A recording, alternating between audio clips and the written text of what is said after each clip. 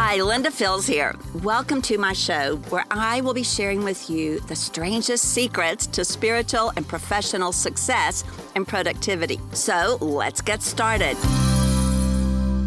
There's a term I want to introduce to you, and it's the word spiritual professional. It's the spiritual professional. Would you say that with me? Spiritual professional. Now, have you ever thought, those of you that are working in a company of any kind, I got to get retired so I can get into the ministry. You ever said that?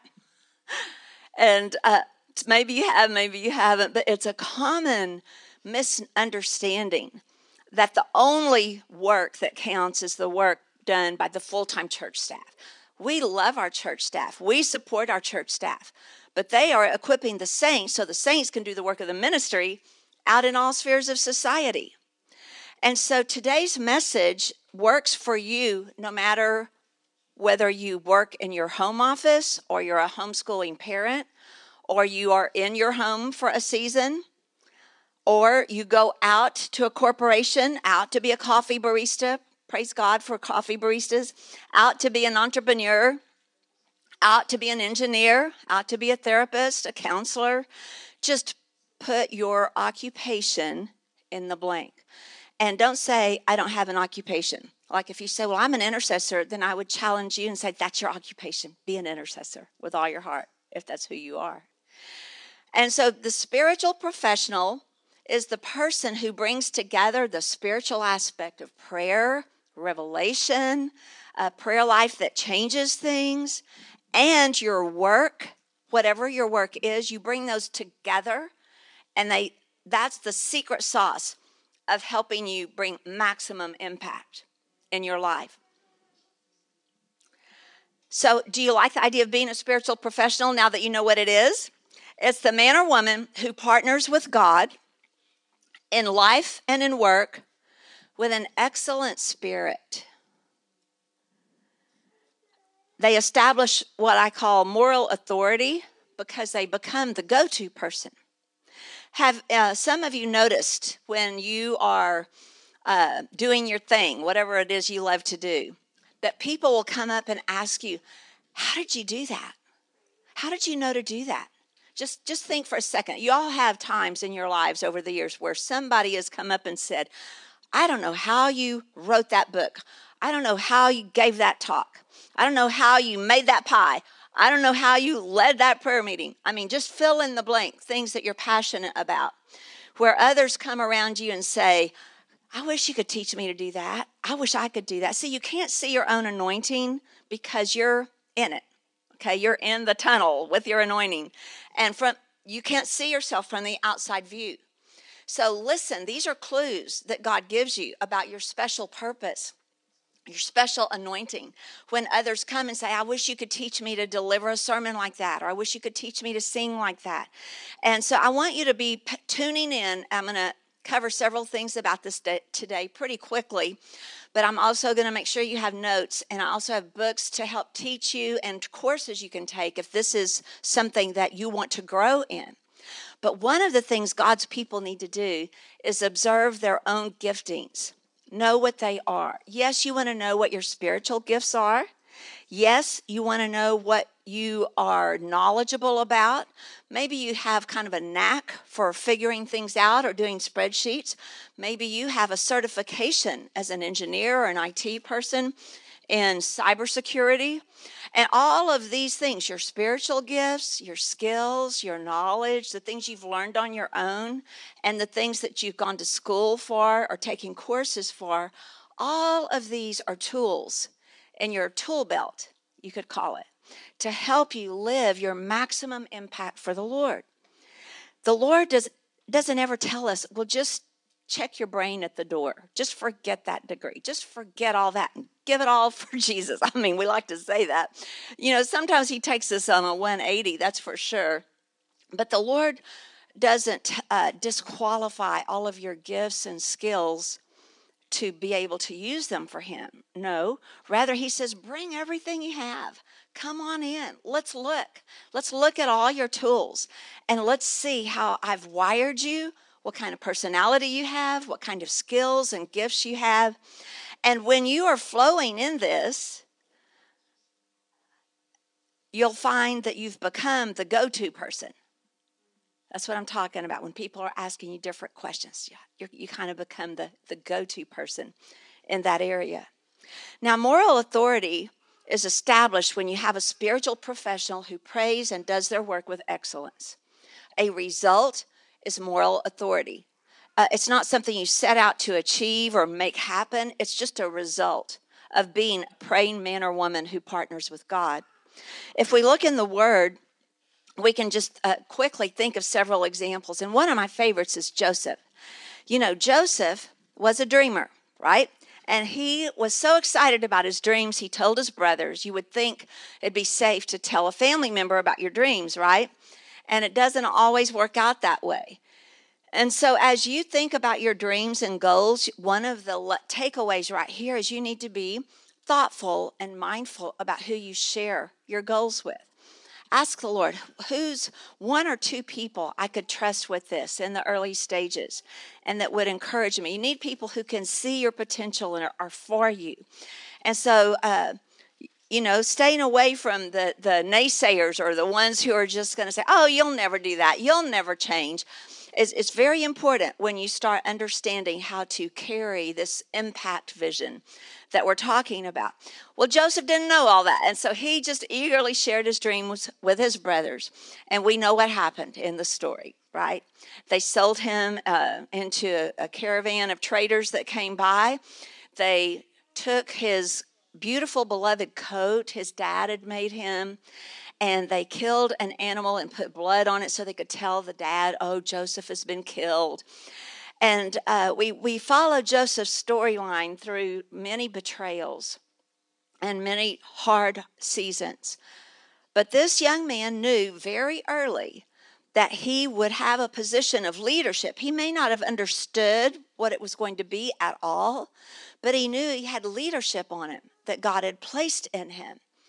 And I think about what Joseph learned in that prison cell. And what was he talking to the Lord about? And how did he have it together enough to interpret dreams for fellow prisoners? Some people say, I'm in a prison season, I'm in a pit. Well, look to the left and look to the right and see who you can minister to right there in your prison. Joseph did. That's part of the secret for not getting bitter. It's in those hard seasons that you keep your gifts alive. And I think maybe Joseph remembered the coat his dad had given him while he was in the prison. He did know he was greatly loved by his earthly father.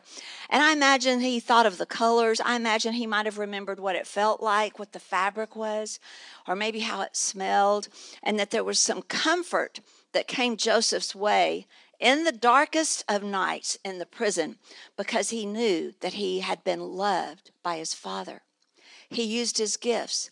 He established what we can now label moral authority because there came a time where he was called up quickly to interpret a dream. You know the story. And did he come out and go into a 6-month inner healing program? He didn't, did he? I think he got healed along the way. I think that was one of his secret things that helped him come out unoffended and not bitter. And even if you fast forward, when his brothers were in the bread line coming to get bread, those who betrayed him, and he saw them, he immediately forgave them. And he said, you meant this for evil, but God meant it for good. So Joseph's life is a must read for how you're going to carry your life vision to full implementation and fulfillment. Great lessons about moral authority, using your gifts, and not being bitter, even in the darkest of nights. And we need those stories because bitterness will shut us down. Daniel is a favorite. He distinguished himself with a spirit of excellence. And this verse is actually Daniel 6:3. And you know what's interesting about that verse? It doesn't say God distinguished Daniel with a spirit of excellence, did it? It said Daniel distinguished himself. And he did that because he worked according to God's principles with excellence. He prayed. He lived a fasted lifestyle. And he was unafraid to stand for what God had given him to do. So do you see what's happening? God has a huge part. God issues the big invitation, of course. And then we have response back to God. Partnering with God, responding to God in every season. This is how you can actually live your life to the full impact. Deborah, Esther, Nehemiah, the Bible is full of beautiful examples of how people said yes to the Lord and were used in ways they could have never dreamed. Do you think that Deborah had any idea that she would ever mount on a horse and ride into battle with a military leader? And especially in that day, I mean, the fact she was a prophetess as a woman is impressive in and of itself, but the fact she rode into battle, that's kind of like a whole other cut, right? So don't ever underestimate what God wants to do with you. Some of you right now may be thinking a little bit about some dreams in your heart that perhaps you had let go to the back or put on the back shelf. Every dream, every calling is contested. In other words, there's a battle. There's a resistance. There is a fight. Can I get an amen? I don't have to convince you of that. So we need to know how to war, and we need to know how to stand, and we need to know how to live a life day in and day out that God will use on these epic proportions. Now, epic proportion may mean teaching your children about Jesus in your kitchen, in your home. It's the highest calling you could have. For some of you, it may be being a leader in a political realm or in a government. For some of you, it may be having an integrous CPA firm. For others of you, it's going to be just as varied as there are the number of people in the room. And so here you want to resist comparing yourself to someone else. You want your mission, okay? And God has a unique one for you. So I'm going to just tell you a little bit about my journey so that you can see why I'm so passionate about some of these things. I was raised as the daughter of a Baptist preacher. And my dad pastored little churches in little towns all around South Texas, all of my growing up days.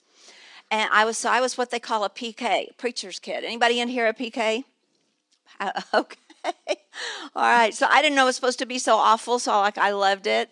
And got a lot of sweet attention from the little old ladies in the church. And it wasn't perfect by any means, because none of us as people are perfect. But it's how I learned that Jesus died on the cross for me.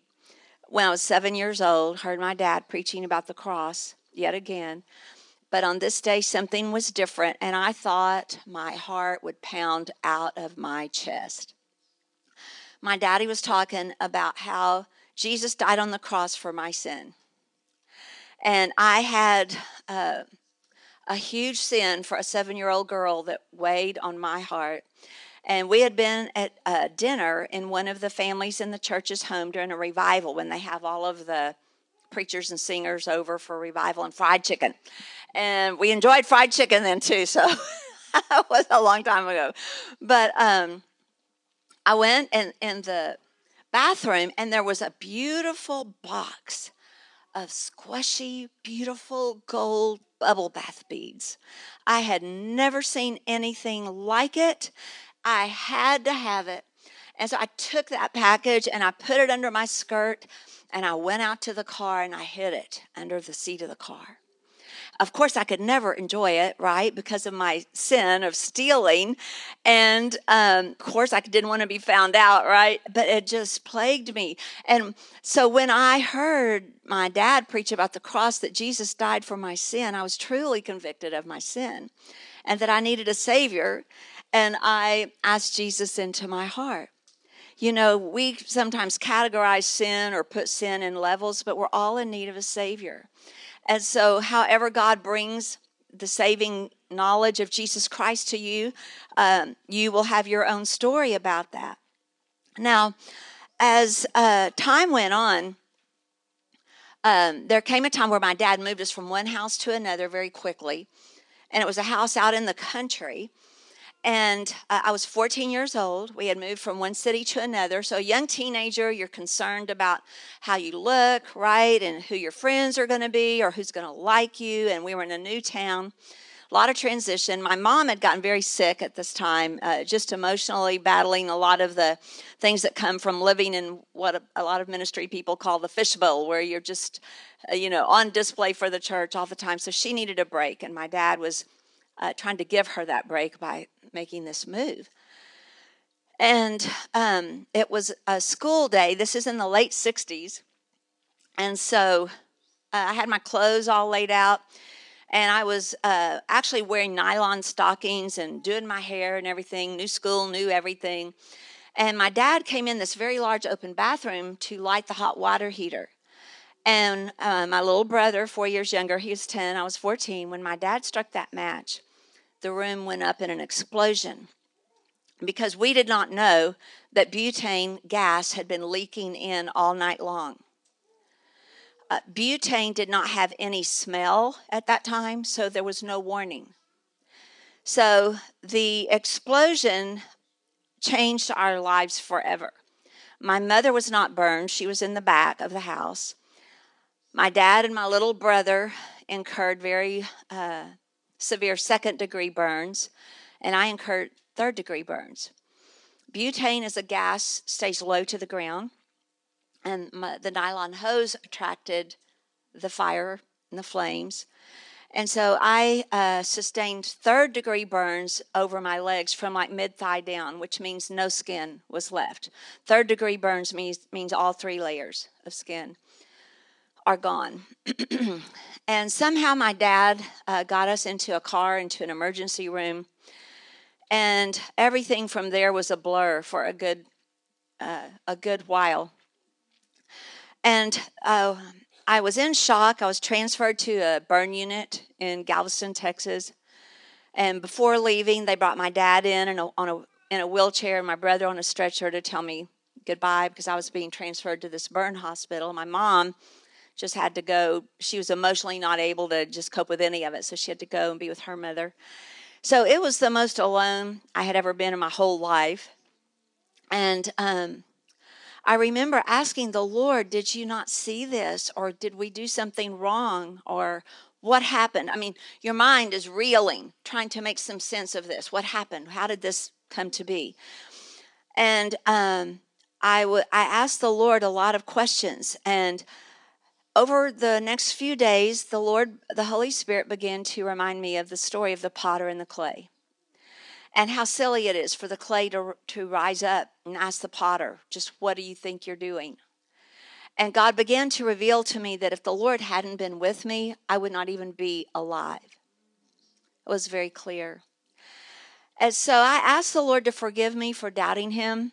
And I had very painful bandage dressings every day that were applied and removed. I was in a children's burn unit, and there was crying all the time because everybody was in their own pain. And as the Lord helped me just work through this, I didn't have my Bible. I didn't have anyone with me. But the Holy Spirit was with me, right? And so I thought, okay, well, the Lord saved my life. I'm alive. And now they're telling me when to expect these skin grafts and what the process will be like. And I thought, well, I said, you are the Lord who makes the blind to see and who makes the lame to walk. And I ask, Lord, that you would heal my legs without skin grafts. A skin graft means getting skin off another part of your body or from a donor that they apply to your open wounds to take.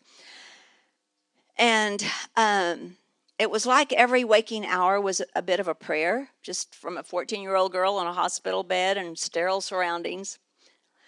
And one day the doctors came in. They're there from all over the world. And they circled my bed.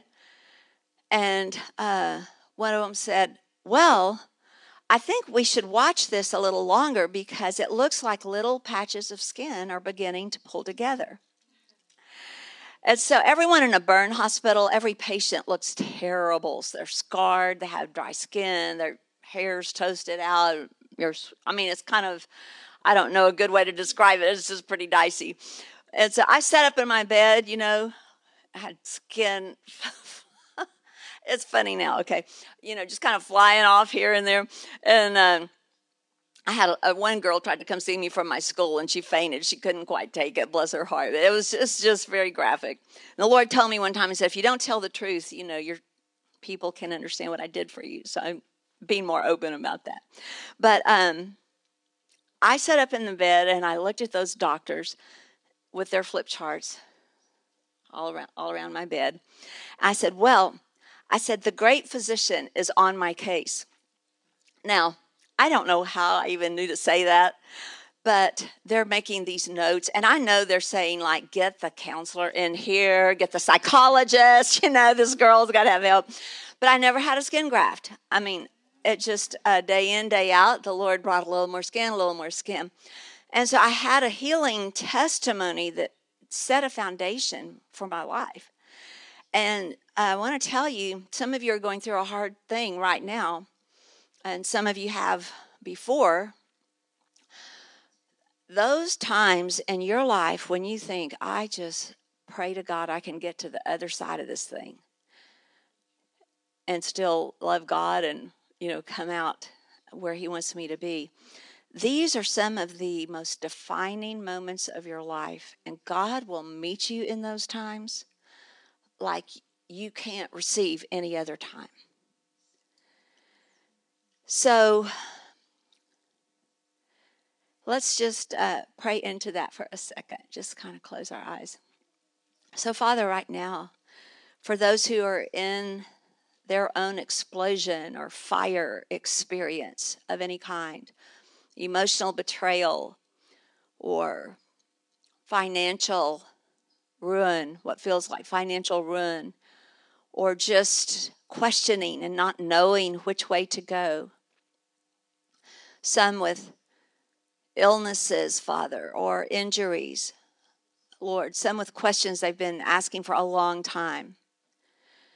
We just ask, Father, that today you would reveal to each person where you are in the room with them, that they can see you are present, that they can understand they are not by themselves, that they will literally feel the direction and love of the Holy Spirit surrounding them and directing them, Father. So we just thank you, Lord, for meeting us here and giving us this opportunity to define who you're going to be to us in a season like this. In Jesus' name, amen. So the way my life would go from that is I began to give testimony in high school and college as God gave opportunity. And fast forwarding a little bit, found myself a business major at Southwest Texas State in San Marcos, if anybody knows where that is. And there you go, in Texas. And I later taught college at Texas. It's now called Texas State. You know that. They didn't ask me about that. But university level. So I taught there, got my MBA. My husband and I married and had a little sporting goods store in a college town. And the people we were hiring to work with us, we were probably just a couple of years older than they were. So did we know what we were doing? Not really. And all the textbooks would tell you, keep your personal life and your work life separate, keep life balanced, do this, do that. Well, we didn't do any of that. But we loved on these kids, and we spoke into them, and we brought them home with us. And we had some pretty exciting relationships come out of all of that. Now, they call all this marketplace ministry. We now have a term. Back then, it was just living your life with God wherever he has you and letting him work it out. But I can see now, looking back, how God was preparing me for the ministry that I lead today. My husband and I have been here about 12 years, and my career prior to that took me into the other college environment of creating a corporate learning center that was very successful. And I want to tell you how this happened. It's not so much about the corporate training center, it's about how it happened. I was in a faculty meeting one day, and I was really needing a fresh challenge. I was getting kind of I wasn't disenchanted, but I just had that itch in my heart that I needed to do something different. I loved blessing my students and coworkers. But I wrote on a tablet in a meeting, and I was hoped the dean thought I was listening to him, but I wasn't. I was talking to God, writing it out. And I said, Lord, I need a new challenge so big I have to depend on you like never before. So be careful what you pray for. Within a few days, I was in the office of the president of the college. This is now a different educational institution near Houston. And they said, you know what, we're going to have to do something to meet the corporate training needs of all these big chemical companies around us, or we're going to lose this big chunk of business. And as they described the project, like it was so me to be able to start with a plain sheet of paper, create this learning center for corporate executives and engineers and IT folks and safety technical folks. And looking back, if I fast forward 12 years, we trained 150,000 participants. We built a state-of-the-art corporate learning center, high-tech, every room. And people came from around the world to see how did y'all do this? How did you partner between education, the community, and the chemical companies? And so I didn't usually tell them all that it was because I had scribbled this prayer out, although I felt like that was pretty much a big reason my involvement in the whole thing happened. But it was a thrilling thing to do. I got to bless plant managers. I got to lead my staff through problems with marriage and budget and other things. And people, when I talk about this, people usually say, was it a Christian college? Now, it's a state college. And the truth is, you don't have to hang a fish sign over your business or everything you do for the Lord to work. You can do it either way. You just got to get clear. How does God want you to do it? But men and women who are praying and come into work all prayed up and change the atmosphere with the way they address people and the way they solve problems and the excellence is one of the most incredible ways for people to learn about the Lord. It's not by going office to office and sharing the 4 spiritual laws, on work time. Hello. So this was my journey, and this was what happened. So out of all of that, I'm going to give you 3 things I would like for you to write down or put in your device maybe. And the scripture this comes from is Daniel 11:32b and 33a. And if you're one who is interested in developing your life vision or developing it further, I want to offer to you 3 steps that will definitely fit with your vision that you can personalize according to what God has you doing right now. So I'm going to read a scripture, these 2, half of 32 and half of 33 in Daniel 11. It's the people who know their God. I mean, we could stop right there, couldn't we? It's the people who know their God who will do great exploits. Great exploits. What's a great exploit? Your great exploit is different from the great exploit of the person next to you. But you have a unique, great exploit God has for you. What is it? Is it to write a book? Is it to lead a study? Is it to begin a group? Is it to start a business? Is it to disciple a few people? Is it to start a church? Is it to go across the world and come to IHOP for a while? The people who know their God will do great exploits and take action. You see, it's both. Knowing God should result in action. Action is not a bad word. It's a wonderful word. It's execution. It's how we move out and carry out what God has given us to do. When Joseph was in the prison, he knew God. He stayed in that place, in the school of the pit, didn't he? He did great exploits by interpreting the king's dream, by feeding the whole world before it was over, by forgiving his brothers when they showed up in the bread line. And how did he come out so unbroken? How did he come out of all of that? And yet when he saw his brothers, in the bread line, he said, everybody go out from me. And they heard him wailing throughout the whole complex because he was so emotionally tender. He wasn't going out there and sending them to the gallows. The power of the forgiveness of this man is incredible. So why am I so fixated on Daniel 11:32 and 33? The Lord burned this in my heart probably 30 years ago, and it's never gone away. I've got it on every computer screen and journal and Bible and place I can write it and think it and pray it. And it's what I teach through 7 Impact today to help men and women who are hungry to live a life of maximum impact, to understand it all starts with the heart, knowing God. Like, do we realize the gap between where we are right now and how much of God we could have right now? I mean, that's a pain, but it's a provoking pain with a wonderful result. And we have to sometimes get hungry for it. You know, sometimes if we're honest, we're like, I'm not stirred. I'm not feeling it. Well, start asking God for it. God can even give you the hunger that attracts you into this thing. So the people who know their God will do great exploits and take action. Those who understand will instruct the many. Right now, each of you have a measure of understanding about how God works. I'd like to ask you not to disqualify yourself. We need to understand God has given each of you a journey where you're learning God. Some of you are learning Him while you work your heart out in the marketplace. Some of you are knowing God while you sew in your home.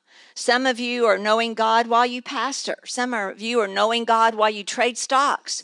Some of you know God while you're doing a hammer. And you know, God gave Bezalel a gift for crafting things.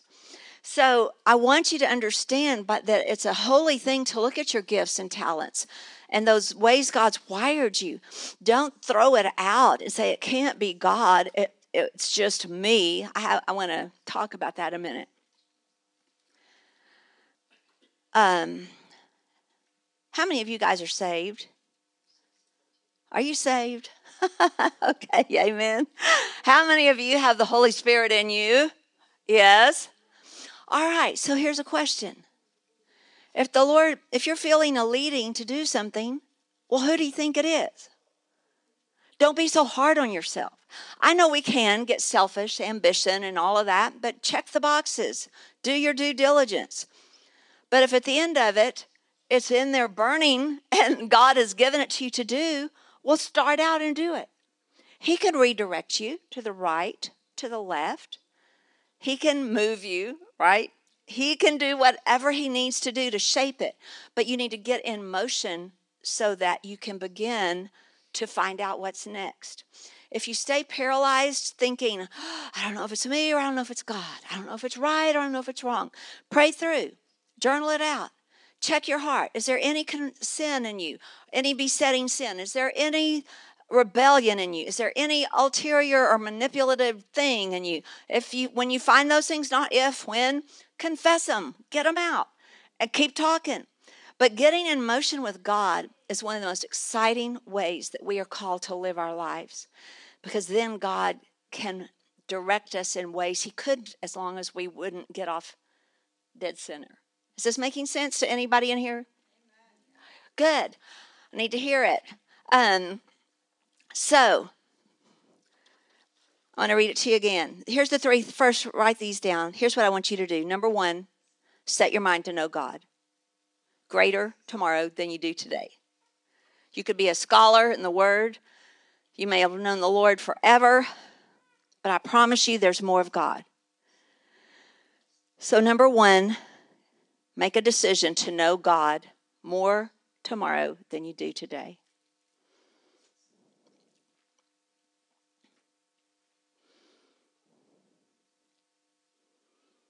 Number 2, ask the Lord to help you understand.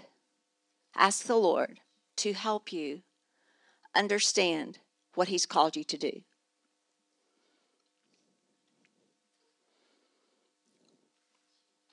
And number 3, begin doing those exploits. it will start very small. Don't disregard that. Start small. God can ramp it up as fast as he's ready to and you're ready to. But you've got to take action. So number 1, know God. Number 2, ask him to help you understand. Number 3, do it. Get into action. God loves the process of getting into action because we're obeying him. We're taking what he gave us and we're following it on out. And so in order to do this, it's a matter of prayer. It's a matter of, I'm going to take you to a slide that when you get the slides, you'll see it's got a little diagram.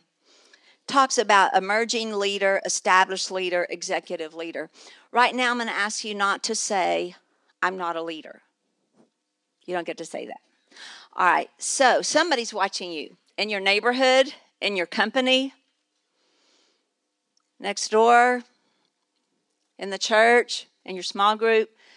Everybody's leading someone, okay?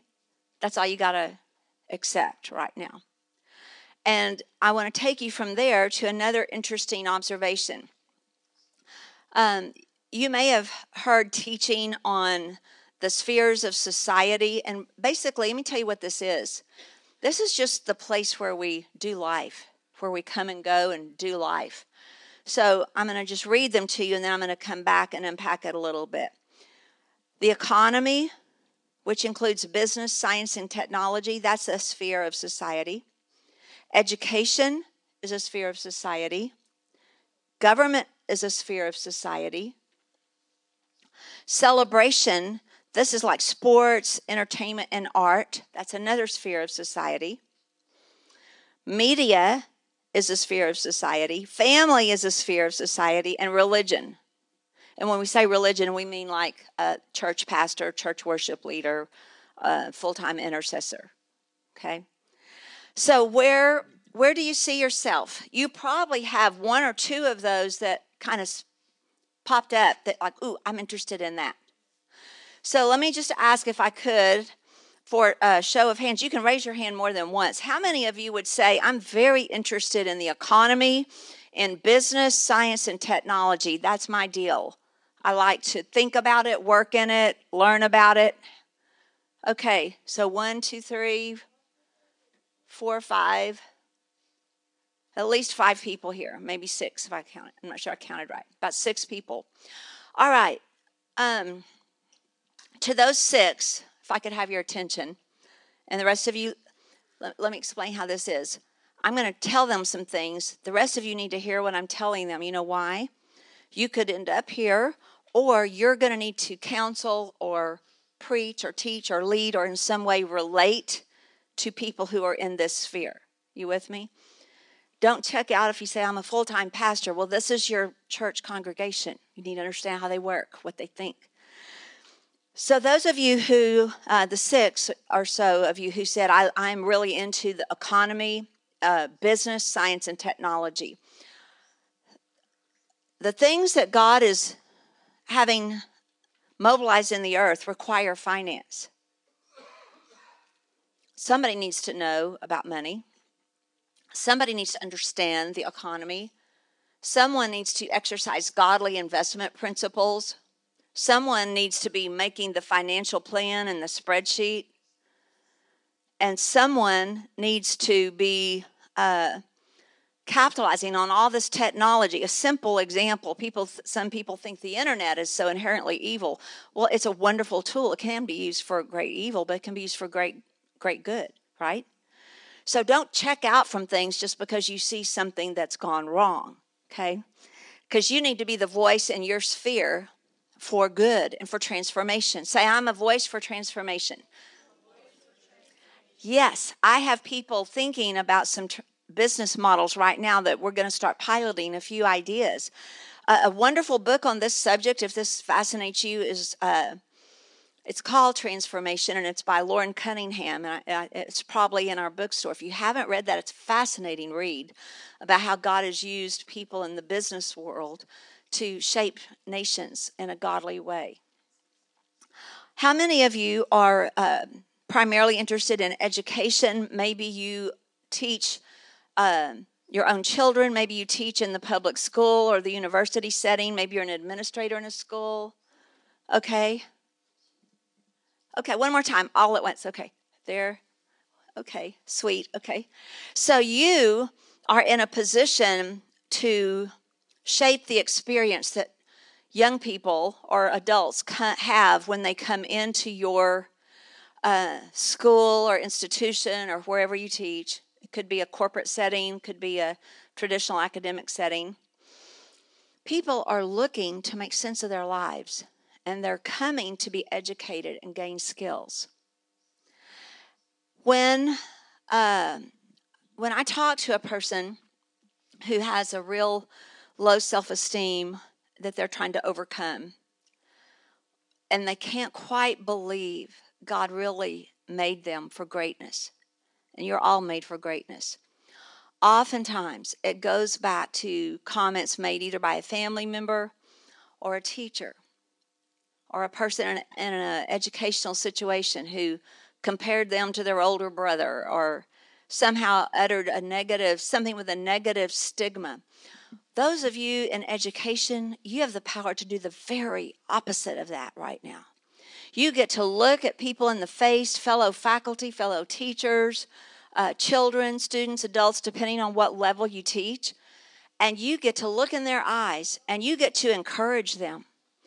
And so understand, anyone in your life is a divine appointment.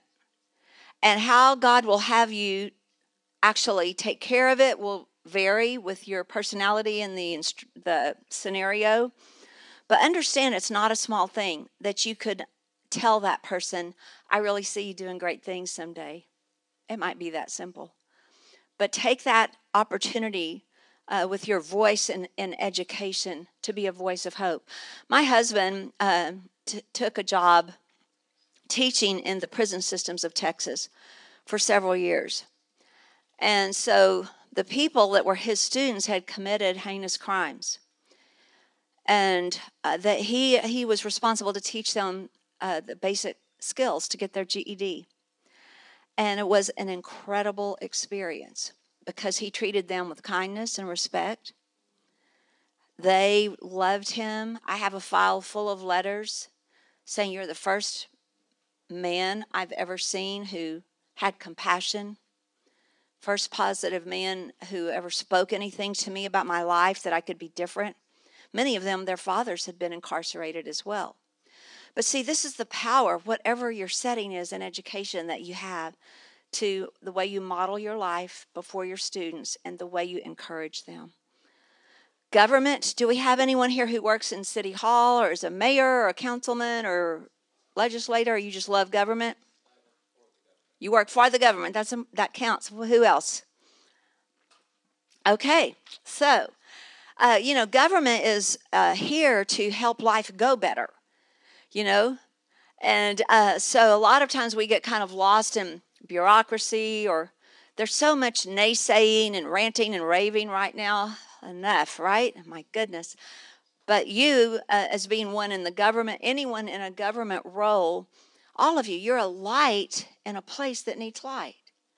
And so I have friends who work in various types of government positions, and from the highest to the clerk or the janitor, you have a place where when you walk into your building even, and you're saying, Lord, fill this place with light today. Lord, today I'm asking for kindness on my tongue, that I could help so-and-so who seems to be down or seems to be having a real problem. And wherever you are, you will be an agent of transformation. I told you a little bit about my dad a while ago being a pastor, right? When he was 80, he called me one day and had just led a little church out on a marina on the water to build a beautiful building. It looked like a little postcard, a little white church with blue stained glass windows. And he had gotten that goal accomplished, and he was at a transition point. And so he called me kiddo. And he said, he called one day, he said, kiddo, he said, I think I've done what I need to do at the church. And I think they need a younger pastor who can start bringing in the families and the kids. And so I'm going to look for something else to do. And I said, okay, Daddy, what are you thinking? And he said, well, I've been out to the mall. I was like, oh, my word, Daddy, don't go. I cannot see my dad working at the mall. But he had gone to the Gap. He had gone to all these stores. I know. He was just such an incredible guy. And he said, okay, but here's what I think. I found where I can really be the most service. I said, where? Where, Daddy? What are you thinking? And I was just like on tilt. I was so protective of my dad. I didn't want anyone to hurt his feelings or, who knows what could happen in the mall, right? I mean, so I said, well, what is it? And he said, well, I'm going to go to work at Chick-fil-A. They need a new sample man. And he said, I think I can really be of service there. My dad worked at Chick-fil-A as a sample man for 10 years till he was 90. He put chicken in the mouths of crying children, helped their mothers. He wiped down tables. He had every pastor in the city coming in to Chick-fil-A just to see Herbert Lowe. Bible studies started happening. All manner of things. People go to the manager. How did you find this man? How did you find someone who works like this? How did you find someone who serves like this? Now, here's what I want you to understand. My dad did not see this as a demotion or a step down in any way. Do you hear what I'm saying? You know why? He knew who he was. He knew his gifts and calling, and he was going to be a light, whether it was being a pastor of a church somewhere or whether it was being the Chick-fil-A sample man. It's very powerful to get hold of your vision and identity, because then God can put you anywhere on the highest pinnacle of society with the most attention or down behind the scenes where nobody sees. That's all the same to the Lord. So one reason I love to help people get hold of their vision and destiny is because it will see you through every season. You no longer are waiting for permission all the time, for someone to tap you on the shoulder, to be seen, to be promoted. It's God who exalts us in the ways that matter, right? You should still study and you should still have a career track. I'm not saying not to do that at all. But I'm saying your position has nothing to do with what's on your business card or the name on your door or your title.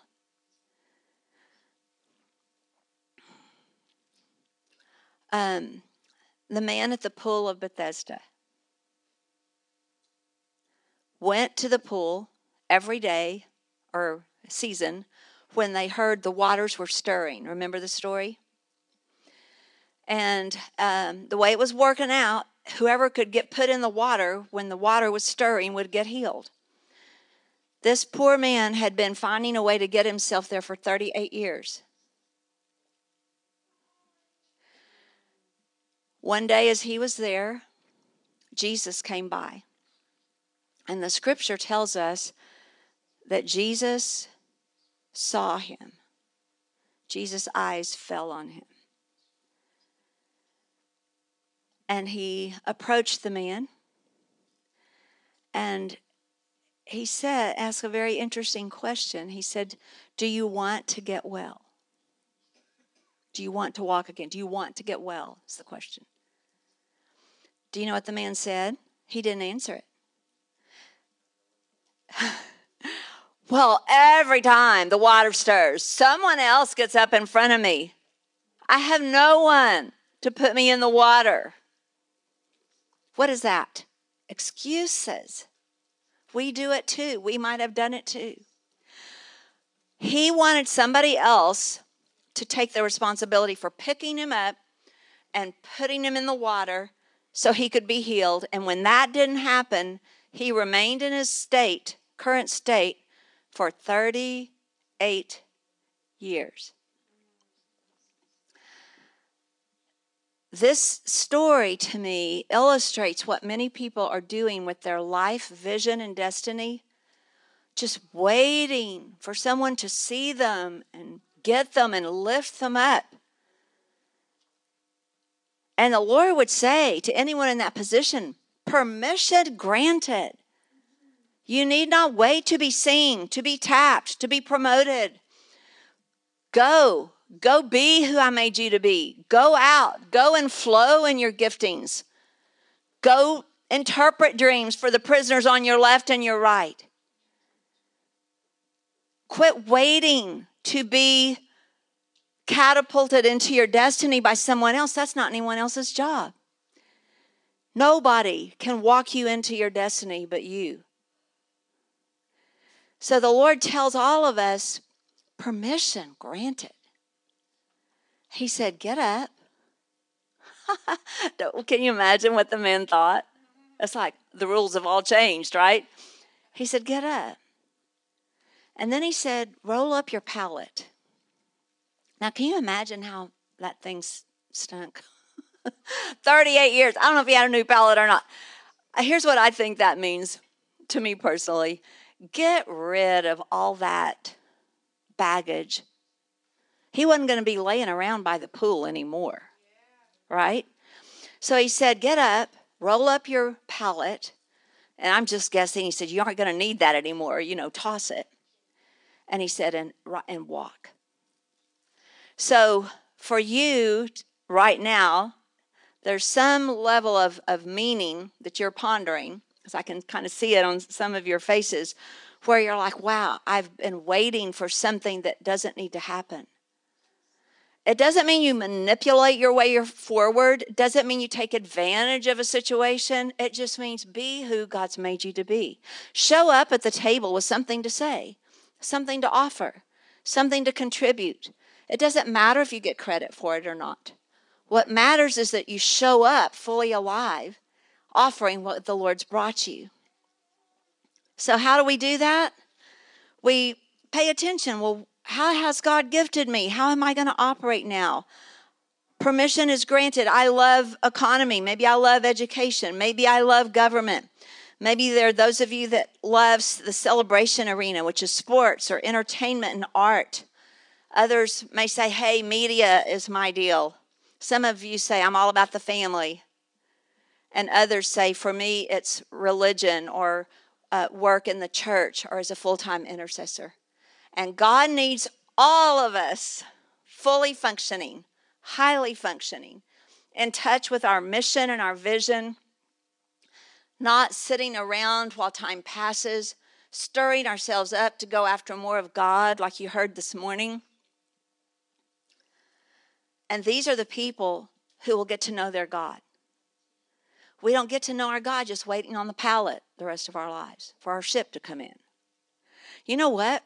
When your ship comes in, you kind of need to have something to say. You kind of need to have something ready for that day. And so it's never like people think it's going to be in terms of how you step into your destiny and calling with God and your high impact life. Your high impact life is made by the way you pray every morning and the way you pray every evening, the way you live your life every day. I developed a way of doing business when I was leading this corporate learning center because it was a wild work pace. It was incredibly demanding. And night after night, I would be on my living room floor creating systems. Everything we did had to be on a corporate scale, so it was not the typical academic model, wasn't going to work. And I would spread it all out on my living room floor, systems, contracts, everything that we're going to need. And I would ask the Lord, is this how we should do it? It's just me and the Lord. And the Lord would guide me, and I would tweak it, and we would start out and begin using it, and then we would modify it when we needed to. But the speed with which this thing grew was incredible. The results, well, you couldn't argue with them. And it was just one of the wildest rides of my life where I met God in that desire and hunger state. And he invited me into this situation where I was learning to know God on the run and do great exploits along the way. And he was helping me to understand what he was about. This is what he wants to do to do with you. We hope you're loving the Linda Field Show and that these ideas are helping you succeed day by day. We know you're busy and don't always get the resources you need to grow in your development as a spiritual professional. That's why Linda has created True Tribe, a community of learning for men and women who are ready to experience God-made success. You can access helpful classes and put your learning to work by getting started today for just $1. Come on over to truetribe.org/join and get what's waiting for you inside True Tribe. See you over at truetribe.org/join.